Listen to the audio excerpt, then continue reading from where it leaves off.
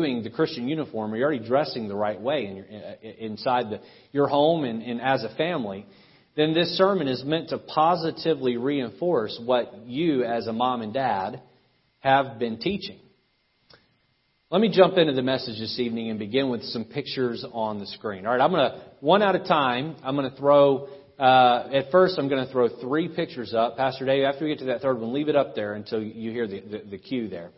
And as you see them up there, tell me by what they're wearing what these people do or who they are. Go ahead, throw the first one up there. Speak to me here. Those are firefighters. Next one. Who's that? Those are doctors. Next one. Those are Marines. Now, how did you know what each of those people were? By their clothing. Clothing equals identification. Clothing equals identification. How many of you are wearing a sports jersey this evening or some kind of sports clothing? All right. How many of you didn't wear it because you thought I was setting you up? Someone, I won't say who it is, his initials are JR. Those are literally his initials. Said I wasn't wearing my Patriots jersey or my Red Sox jersey because I thought you were going to say, you love the Red Sox more than you love Jesus. And that wasn't why I had you put the jerseys on tonight. I am dressed a little unconventional this evening. If you're wearing a jersey, the reason why you chose that jersey is because inside you are a fan of that team. And it can't stay on the inside, it must show itself on the outside. I am an Orioles fan. Now, they stink this year, but I'm an Orioles fan. And I can't help but show people I'm an Orioles fan. Now, when it comes to showing up to church, I don't wear an Orioles jersey unless it's opening day, then I wear my Orioles jersey to work. Outside of that, I don't wear an Orioles jersey. I dress up and I look like a pastor.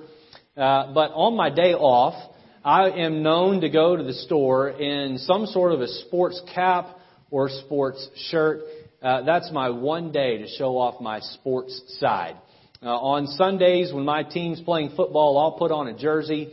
If it's nighttime and me and my son want to catch a baseball game, we'll go put our jerseys on and sit on the couch and take it in. Why? Because my clothing identifies the hidden man of the heart. If it's inside, it's going to portray itself on the outside with what I wear. Why? Because clothing equals identification. Let me throw some more pictures up here for you. These are different either music concerts or music artists. And by looking at the pictures, I want you as a church to tell me what genre of music it is. All right, go ahead. Throw the next one up there. What kind of concert are we at here in the picture? Country music. They went there to get their car back and their dog back and their wife back and their truck back. Country music. Next one up there. What kind of music do those guys perform? Rap, hip hop, if you want to call it music. No, I haven't played a single song over the speakers, have I? But just based on what they're wearing, you know who they are. In fact, I found this out. If the government, let me just say this, if the government surveys my Google searches, they're sitting there scratching their head. Because I was looking for all kinds of crazy stuff, all right?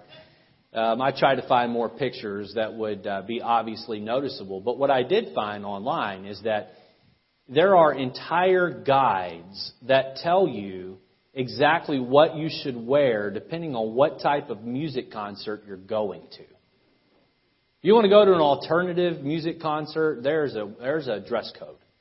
You want to show up at a country or hip hop concert, there's a dress code. If you want to go to a jazz concert, there is a dress code. Because clothing equals what? Identification. Throw that up there. Clothing equals identification. Okay, how about religious clothing? Religious clothing. I want us to, in our mind, to get on an airplane and fly to the Middle East. Now, I try to be exact with this next set of pictures. I was having a very difficult time doing this. But let's say, for instance, that you go to India. India is like the melting pot of religions. Almost every religion of the world can be found in India. Not all of them, but almost all of them.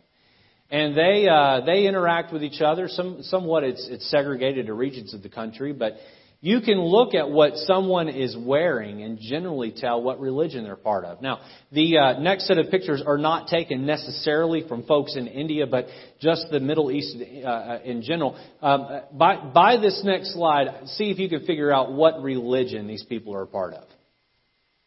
What religion would that be? Those folks are Hindu.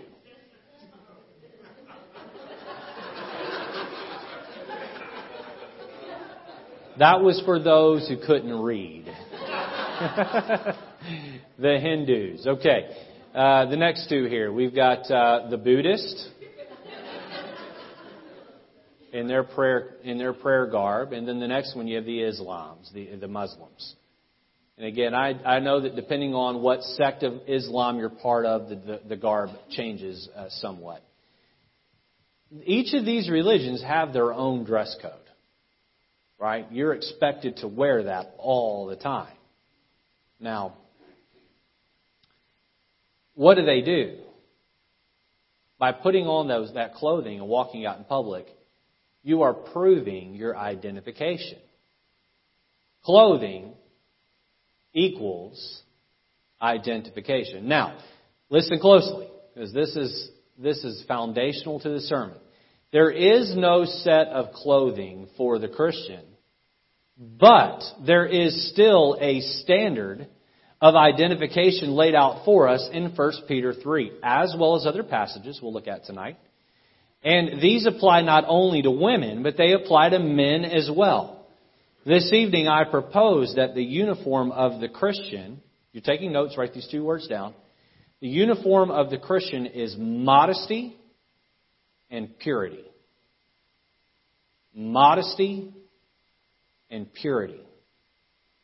The clothing that we wear identifies who the hidden man of our heart is and what he looks like.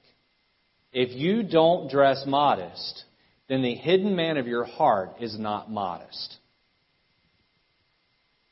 Now, 50 years ago, that would have been aimed more at women than men. But today, we got boys running around in short shorts and skinny jeans. That's not modest. That's nasty. 1 Peter chapter 3, look down at verse number 2. It says there, look here. Remember, modesty and purity. While they behold your chaste conversation, that word chaste means pure. Chaste conversation coupled with fear. Look at verse 3. If you're wondering what that's talking about, who's adorning? Who's adorning? So how should we adorn ourselves? With purity and modesty. So we're going to jump in tonight and look at 4 principal truths out of 1 Peter 3 as we consider this topic of the Christian's uniform. All right, let's jump in here.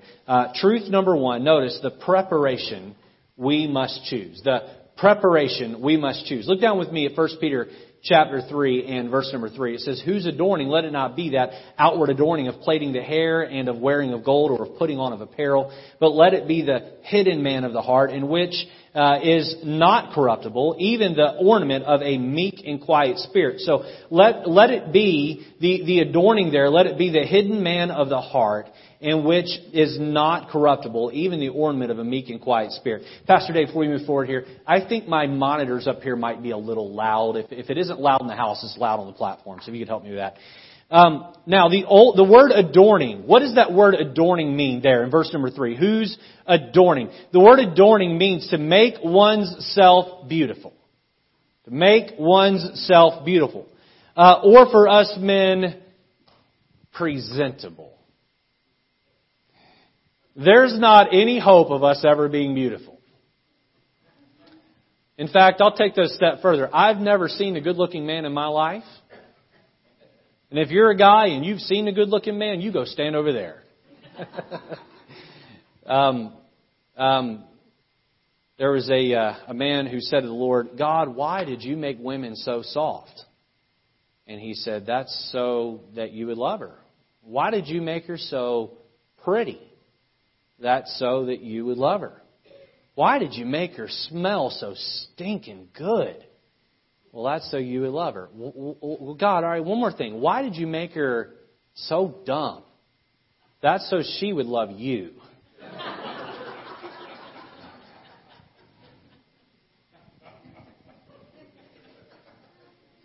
I don't think women are dumb, but it does make for a good joke. All right.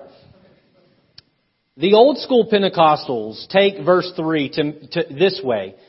Women cannot wear makeup and women cannot wear jewelry. Look back at verse 3. Whose adorning, let it not be that outward adorning of plaiting the hair and of wearing of gold. Oh, that seems to say that don't wear any makeup, don't call any attention with any jewelry. The only problem with that is that if women can't wear makeup and jewelry, then they also can't wear clothes either. Look back at verse 3. Whose adorning, let it not be the outward adorning of plaiting the hair and of wearing of gold and of putting on of apparel. So if it's okay for a woman to wear clothes, then it's okay for her to put gold in her hair and to wear jewelry. Now, what is God trying to get at here? He's trying to say that, ladies, listen, if the barn needs painting, then paint the barn. But, don't you spend more time getting yourself dressed than you do preparing the hidden man of the heart. You make sure that you spend more time walking with God and that the hidden man of the heart is right with God than you do picking out your outfit and going and shopping for the outfit and taking an hour to put on your makeup. And listen, if you want to take that much time to do that, that's great. You spend more time walking with the Lord. Now that doesn't just go for the women, that goes for us men as well. We are to choose to prepare the hidden man of the heart. There is this mentality out there that I can dress however I want because God sees the heart. The only problem with that is that I don't see your heart and neither does any other human being alive. We see your appearance, and so you need to dress on the outside in a way that pleases God. That pleases God. Look back there. Look back there at verse number 2. It says, while they behold your chaste conversation or lifestyle coupled with fear. We need to make sure that who we're pleasing is the Lord first and then allow what's on the inside to flow on the outside. Now, let me get really doctrinal with you here. Right there in verse number 4, it talks about the hidden man of the heart. You see that phrase there? The hidden man of the heart. Who is the hidden man of the heart? Well, we see it says it says in that which is not corruptible. That's speaking of the Holy Spirit. You are to walk with God and put the Holy Spirit first. And you know what happens? Here's what happens when you are walking with God and allowing His Spirit or the Holy Spirit to lead you, then naturally you will dress modestly and appropriately. Modestly and appropriately. So, the preparation we must choose. Number 2, the purity God demands. The purity God demands. Look back at verse number 1. It says, likewise, ye wives, be in subjection to your own husbands, that if any obey not the word, speaking of a lost husband, they also may without the word be won how? By the conversation or the lifestyle of the wives. Look at verse 2. While they behold your chaste conversation, your pure conversation, your uncontaminated lifestyle, your godly lifestyle. So we're to present ourselves in a way, we're to identify ourselves by the clothing that we put on in a way that is modest, in a way that is pure. Let me quickly give you 3 subpoints here. Letter A, notice gender. Gender. For those of you here that were here last year, you'll have to bear through this again. I'm going to use the same illustration because I want the whole church to get it. And it's been a year since you've heard it, so you need to hear it again. Amen? So here it is. Sometime back I read a news story about a clothing designer that worked for the J. Crew.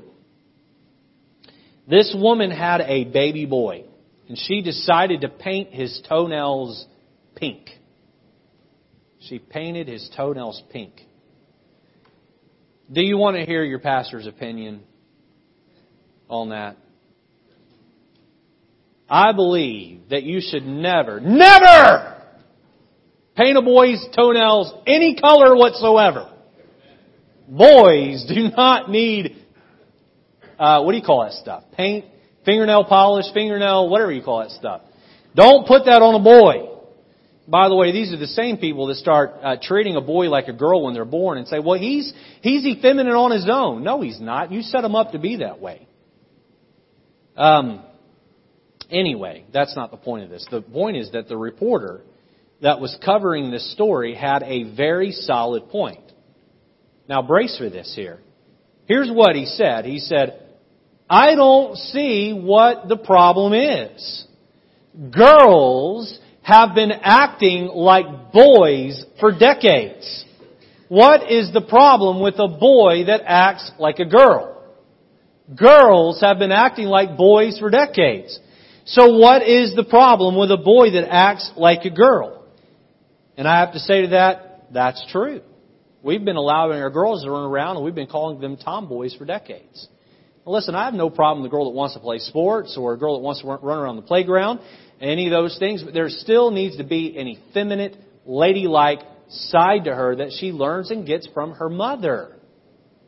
She can go hang out with the boys. She can be tough. There's nothing wrong with that. But she also needs to know how to act like a girl. And we've let our girls talk like boys, act like boys, look like boys, walk like boys for decades. And now all of a sudden we have seen the girls get pushed to boys, and now Satan is trying to push the boys to look and act like the girls. And God has this to say about that. Deuteronomy chapter 22. Will you turn over there with me? Deuteronomy chapter 22 and verse number 5. Hold your place in 1 Peter 3. Deuteronomy chapter 22 and verse number 5. God has strong words to say about how a boy and girl ought to be differentiated from each other. Now listen, this sermon today is not in the least bit popular with the culture, but we were told that in the last days good would be called evil and evil would be called good, and so let them put whatever label they want to on this message, on this truth. Look at verse 5. The Bible says, the woman should not wear that which pertaineth unto a man, neither shall a man put on a woman's garment. God has strong words about this. Look here. For all that do so are abomination unto the Lord thy God. Now you might ask, but pastor, that was civil law. That wasn't moral law. And here's what I'll tell you.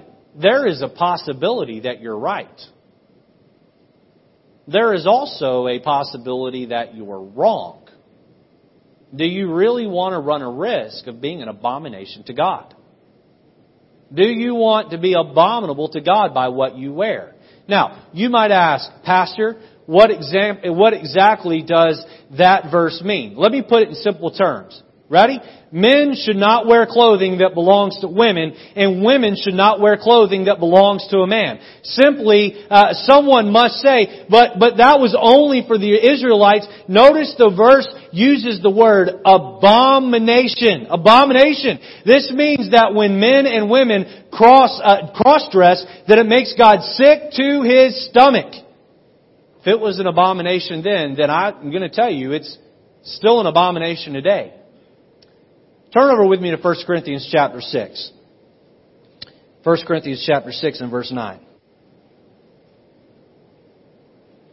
And sadly, this is a problem in our society today. As sin has broken down our society and made it less godlike and more secular, as God has been expelled from our society, sin has been able to come in and break people down. Look at verse 9 of 1 Corinthians 6. The Bible says, know ye not that the unrighteous shall not inherit the kingdom of God. So these are speaking of people who have not been redeemed, okay? Look here. Be not deceived, neither fornicators, nor idolaters, nor adulterers. Look at that next one. Nor effeminate. Nor effeminate. What does that word effeminate mean? Effeminate means someone that acts outside the boundaries of their gender. Someone who acts outside the boundaries of their gender. It ought to be that I ought to be able to walk up behind you from a football field's distance away and just from what you're wearing be able to say boy or girl. Boy or girl. It ought to be that obvious based on what you're wearing. How many of you ever had to do that? You take the double take. Is that a boy or a girl? That's becoming more and more common in the culture today, isn't it? The way they wear their hair, the way they wear their clothes. You look and you go, I'm really not sure. Can I just remind you that God is a God of order?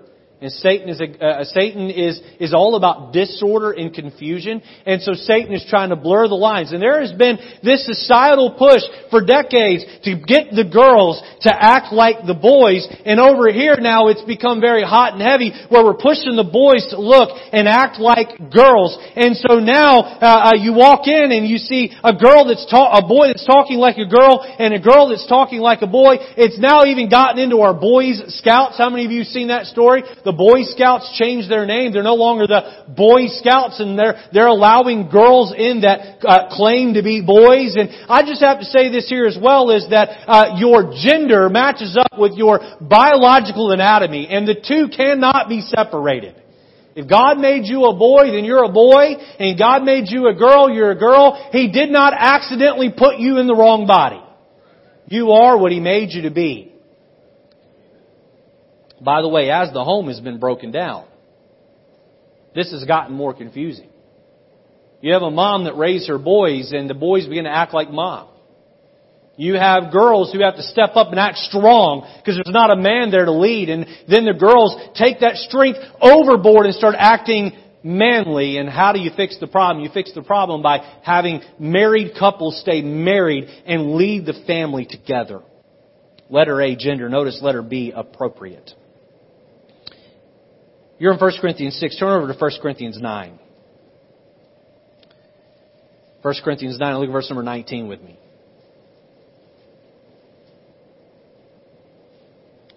It says, "Therefore, though I be free from all men, yet have I made myself servant unto all, that I might gain the more." Look at verse 20. "And unto the Jews I became as a Jew, that I might gain the Jews. To them that are under the law as under the law, that I might gain them that are under the law." Paul would say in other passages that he was all things to all men, yet without sin. What was Paul teaching here? He was teaching that he wanted to live a lifestyle that gave him the best opportunity possible to preach the gospel and to reach as many people as he could with the gospel. So the idea here is that our clothing ought to be appropriate. Now, let me ask you a question. Let's say that I showed up at I went down to Bridgeport and I found a basketball court out on the corner of a street, and I showed up in a suit and tie and dress shoes, and I ran out there with my Bible in my hand and said, "I'm going to play some basketball." You know what they look at me like? You are a Looney Tune. First, put your Bible down. 2, go get some sneakers and some shorts and a shirt on. Quit dressing like a preacher and get out here and play basketball. You can be a preacher, but dress appropriately. And listen, I have to say that there is a level of professionalism that ought to come with the way the Christian presents themselves, an appropriateness that the Christian presents themselves. In the 1990s, Chick-fil-A began to skyrocket into success, and KFC began to plummet. And why was it that Chick-fil-A skyrocketed into success and KFC fell hard? Again, I'm talking about the 1990s. Chick-fil-A has made a comeback of recent because of what I'm about to tell you. The reason was that Chick-fil-A began to teach their employees to say, "My pleasure," when they were told thank you. They were told to wear a shirt that was clean and free of grease, and to tuck it in and to button their buttons appropriately. And the floor was kept clean and decorations were put out. And people went to pay for professionalism. However, when you walked into a KFC in the 1990s, what did you find? You found some guy that looked like he maybe been eating chicken and had stains all over his shirts. Buttons were sideways. Grease all over the floor. How many went to a KFC in the 90s? Once. Right? You didn't go back again, I hope. What happened is KFC went this way and Chick-fil-A went this way. Now, KFC realized that there's something to professionalism. There's something to appropriateness. They began to clean up their act, and now KFC's on the rebound. Why? Because they have learned the importance of being appropriate. Listen, let me just say here is that there is no verse in the Bible that says that you've got to dress up to come to church. But I think we ought to give the Lord our best on Sundays. Again, let me just say that. There's no verse in the Bible that says you've got to dress up to come to church. And we want you here regardless of how you come. It's always appropriate to state this as well. We don't have a dress code at White Oak Baptist Church. Before I get into the next subpoint here, I think it's very important that I give these disclaimers. All right? You should never, ever, ever, ever, ever, ever, ever, ever, ever look down your nose at someone who comes in the door of our church and they're not dressed in a way that looks like you or looks like us. You ought to run to the sleaziest looking person that walks in the door. Ladies, only the ladies. Throw your arms around the other ladies that are dressed sleazy and say, come sit with me. You're going to be loved here. We're not going to look down on you and judge you for the way you're dressed. You're going to be loved here. There's no dress code here. Now, God has a dress code in His Word, and if they come long enough and the Bible begins to transform their heart, they'll get it. They'll get it in their time. They'll get it in their own way. They'll learn. They'll assimilate to the group. They'll assimilate to the Word of God. They don't need us sticking our finger in their face and saying, you're dressed awful. That's not really the point of the sermon tonight either. The point of the sermon is to teach you what God says about modesty and about appropriateness. Letter C here, notice modest. Modest. Does God care what I wear? Let me read you a verse out of Proverbs. Proverbs chapter 7, verse 10 says, and behold, speaking of the simple man, there met him a woman with the attire or the clothing of an harlot. The clothing or the attire of an harlot. And subtle of heart. Here we see that the Bible talks about the attire of a harlot. Turn in your Bibles to 1 Timothy chapter number 2. 1 Timothy chapter number 2. Does God care what I wear? Well, let's look at the Bible for an answer on that. Look at verse number 9. In like manner also that women adorn, there's that word adorn again, adorn themselves in modest apparel, with shamefacedness and sobriety, not with broided hair or gold or pearls or costly array. Now, what's the point of verse 9 there? It is that you dress in a way that does not call attention to you, so people go, oh, wow. Did you see how pretty she is?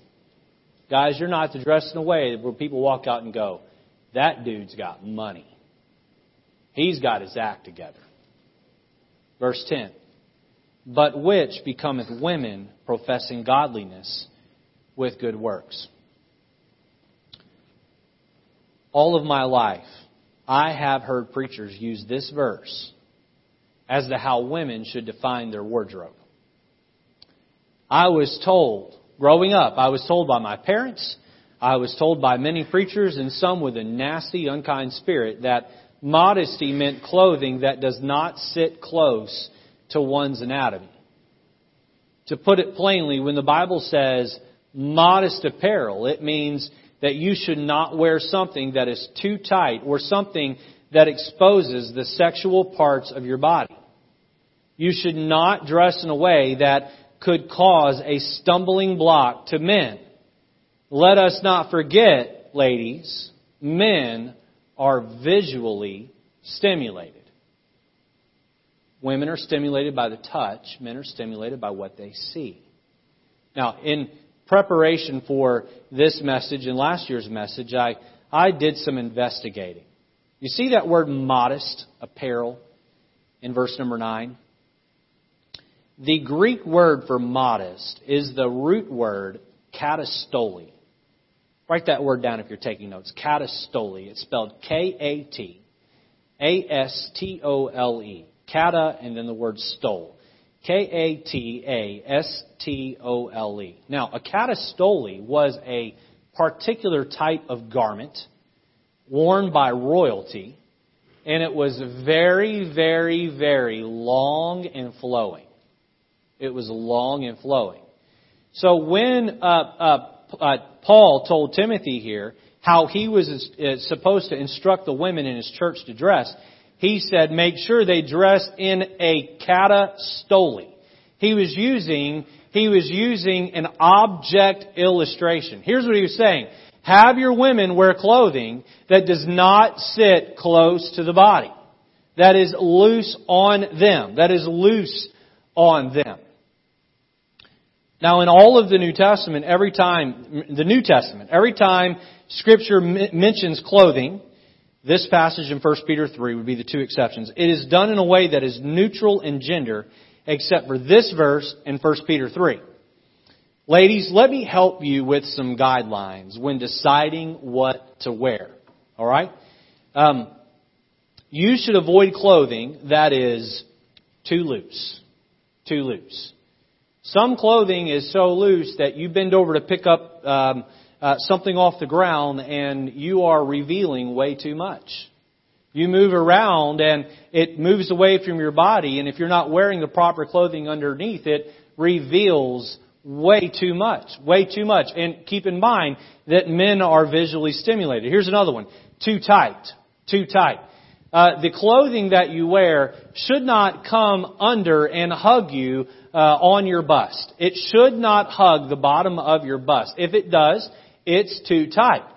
You ought to be able to reach behind you, and at the very top of your leg, you ought to be able to get a large handful of fabric. If you can't, it's too tight. It's too tight. Here's another one. Too low. Too low. Now, I'm going to look at the pulpit when I say this. And I am embarrassed that I even need to say this. I don't think it matters what church I would pastor in 2018. I think this is a problem in every church. So I'm going to say this once. And please understand the spirit I'm saying it with is meant with grace and kindness. All right? Women, it is a sin to reveal your cleavage to another man. It is a sin. That is meant for your husband or your future husband only. Don't you show that to anybody. You wear an outfit, you wear a shirt that is not too low. Here's the other one, too short. Too short. A skirt or a dress that comes way above the knee attracts the eyes of a man. Asks them to look at your legs. You say, Pastor, and those dirty men, they should not be looking at my body. Matthew 5:28 says, but I say unto you that whosoever looketh on a woman to lust after her hath committed adultery with her in his heart. Ma'am, you are 100% correct. They should not be looking at your body. They should not be looking at your body. You getting the point here? As difficult as it is for you to not look up at the screen right now, it is twice as hard for a man to not look at you and you're not dressed modestly. You say, does that include you? That includes me. Just because I'm a pastor does not mean I don't have red blood running through my veins. I picked a pretty wife on purpose. Glory, hallelujah.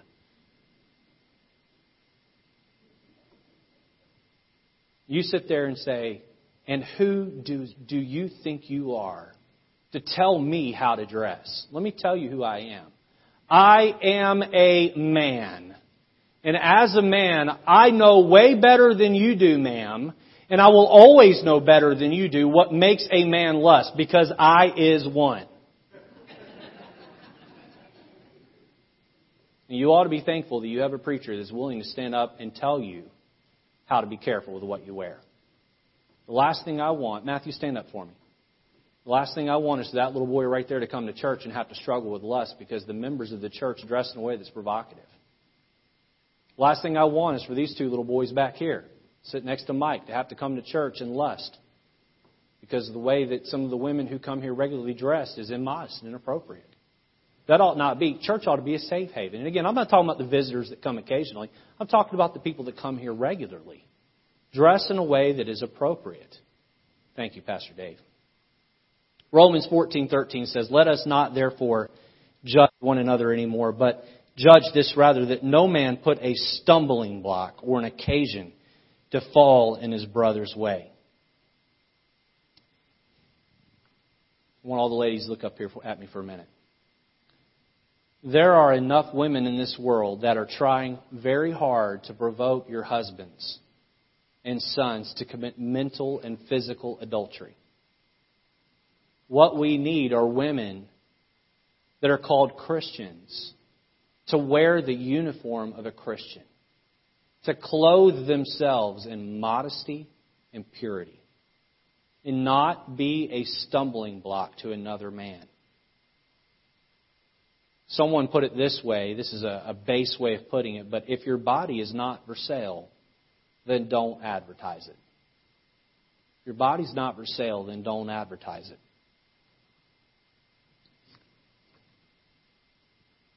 Let me help you with something tonight.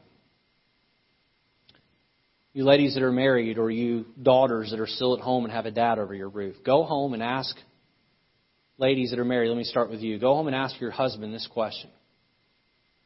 If a young woman that was highly attractive wore what I wear in front of you at the store and you were all by yourself, would you be tempted to look with lust? Let them be honest with you. And if the answer is yes, don't be offended by that. Just change. Just change. Teenage girls, you go to your dad and you say, "Dad, is this appropriate what I'm wearing?" And give your father veto power to tell you that it's wrong without hurting your feelings. Because your dad knows a whole lot better than you do. We need to remember that the Bible is the final authority and learn that modesty is our goal. It would be a great idea to go through your closet and maybe throw out some things that are inappropriate and replace them with garments that please the Lord. Number 3, notice the people we please. The people we please. Look back at 1 Peter chapter 3 with me. I'm almost done. 1 Peter 3 and verse number 5.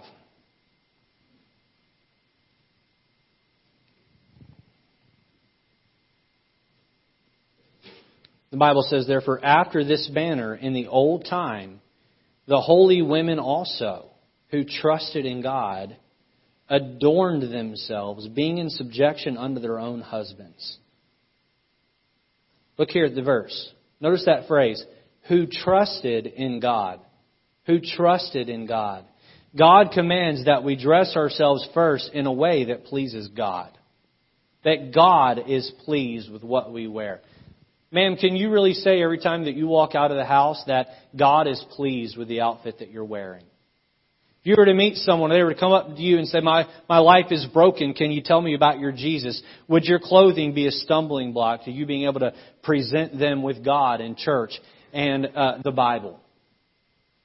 Can you say that the way you dress pleases God? Notice there it says that they trusted in God. Now, listen, I know that a critic of the sermon that would be listening, whether they're here or listening online, would say, "But Pastor, if we go dressing like that, they're going to label us Amish and we'll have no chance of reaching them." And I would remind you that we are to be all things to all men, yet without sin. Without sin. God has called us to be, I know that you don't like this, but God has called us to be a peculiar people. And if being modest and chaste and pure and careful makes someone keep their distance from me, then they can keep their distance from me. My disposition ought to be so pleasing to the Lord that they look at me and they want what I have because I'm not contaminated by the culture and by sin. Now, the people that we please. Unfortunately, I'm afraid that we dress in a way oftentimes that pleases that pleases the world more than it pleases our God, and we dress in a way many times that pleases our girlfriends, ladies, more than it pleases our husbands. And I have to say to you that the very first person in 1 Peter 3, verse 5, that you are to please is your God. The second one is your husband. Your husband. Let me ask you a question. If your husband came to you and told you that your top was too low, or your skirt was too short, or your pants were too tight, how would you respond? Many of your husbands are afraid to say a word to you because you won't talk to them for a week. Or if you do talk to them, you're going to blow up all over them. I am so thankful for a godly wife. I'm kind of glad Angela isn't here tonight, because if I were to say this in front of her, to embarrass her. She's probably watching online, but she could be embarrassed at home. I'm so thankful tonight for a godly wife who comes to me when she puts on a new outfit and says, "Is this modest? Is this appropriate?" And if I say to her, "No, it's not," she either alters it or she changes it completely. I have veto power with my wife. I can tell her when something isn't right. Early on in our marriage, when Angela was learning Christian modesty, she'd only been saved a couple of years. We got out of the house, we were heading toward the car, and I looked at her and I said, "Your skirt's too short." She said, "No problem." She went right back inside and changed. Made us a couple of minutes late to where we were going. I got no attitude out of her. You know how that makes me feel inside, to know that I can correct my wife on that topic anytime I feel I need to, and she's going to be in subjection to that? Ma'am, who are you trying to please with your outfit? Are you trying to please the other ladies in the church? You trying to please your girlfriends that you meet up for coffee? Or are you trying to please the Lord and your husband? Number 4, lastly, notice the price tag God assigns. Please don't miss this. This is so important to the sermon. Look back at 1 Peter chapter 3 and verse number 4. It says there, "But let it be the hidden man of the heart, and that which is not corruptible, even the ornament of a meek and quiet spirit." Look here. "Which is in the sight of God of great price." In the sight of God of great price. It was God that gave you your anatomy. It's God that gave you your purity. He values you. He wants you to value your purity. I'm talking to men and women alike here. Those children that are here today, teenagers that are here, you need to value your purity. Satan wants to take your purity from you. You say, "Well, I'll be pure to the wedding altar." No. You be pure through the wedding altar. You can be pure all the way to the grave. You don't need to cheapen yourself by dressing in a way that draws attention to anything other than a bright countenance that glorifies your God and King. If you're taking notes tonight, let me encourage you to jot this statement down. I heard this at the Wilds in North Carolina, and it's one of those statements that has stuck with me. The preacher there said this. He said, "Let the arrows of your fashion always point to your face." Let the arrows of your fashion always point to your face. If they point to anything else, then you need to consider what you're wearing. It ought to point to your face. And let your face point people to your Savior. They ought to look at your face and see the light of Jesus in your eyes. They ought to want the Savior that you serve. The price tag God assigns. My friend, God values you. He loves you. He cherishes you. What is the price tag of purity? It's priceless. Don't give it away. Don't give it away. 1 Peter 3 is clear that we're to adorn ourselves in apparel that is pleasing to the Lord. 1 Timothy continues that thought. Modest, gender, and appropriate. Modest, gender, and appropriate. May we allow these principles, biblical principles, to guide us as we go. Let's have our heads bowed and eyes closed. Lord, thank you for tonight. Thank you for your word. And Lord, how it touches on every topic. Topics that are easy to preach on and some that aren't, but Lord, all important. And so, Lord, tonight help us to choose modesty, to choose, Lord, a uniform that represents our love for Christ. Lord, may the Christian uniform be that of modesty and purity. In Jesus' name. Amen. We're not going to have a regular invitation this evening. I think that would be a little uncomfortable. So what I'm going to do is while the piano plays, allow you to sit there in your pew and just pray right where you're at. In just a moment, I'll close this.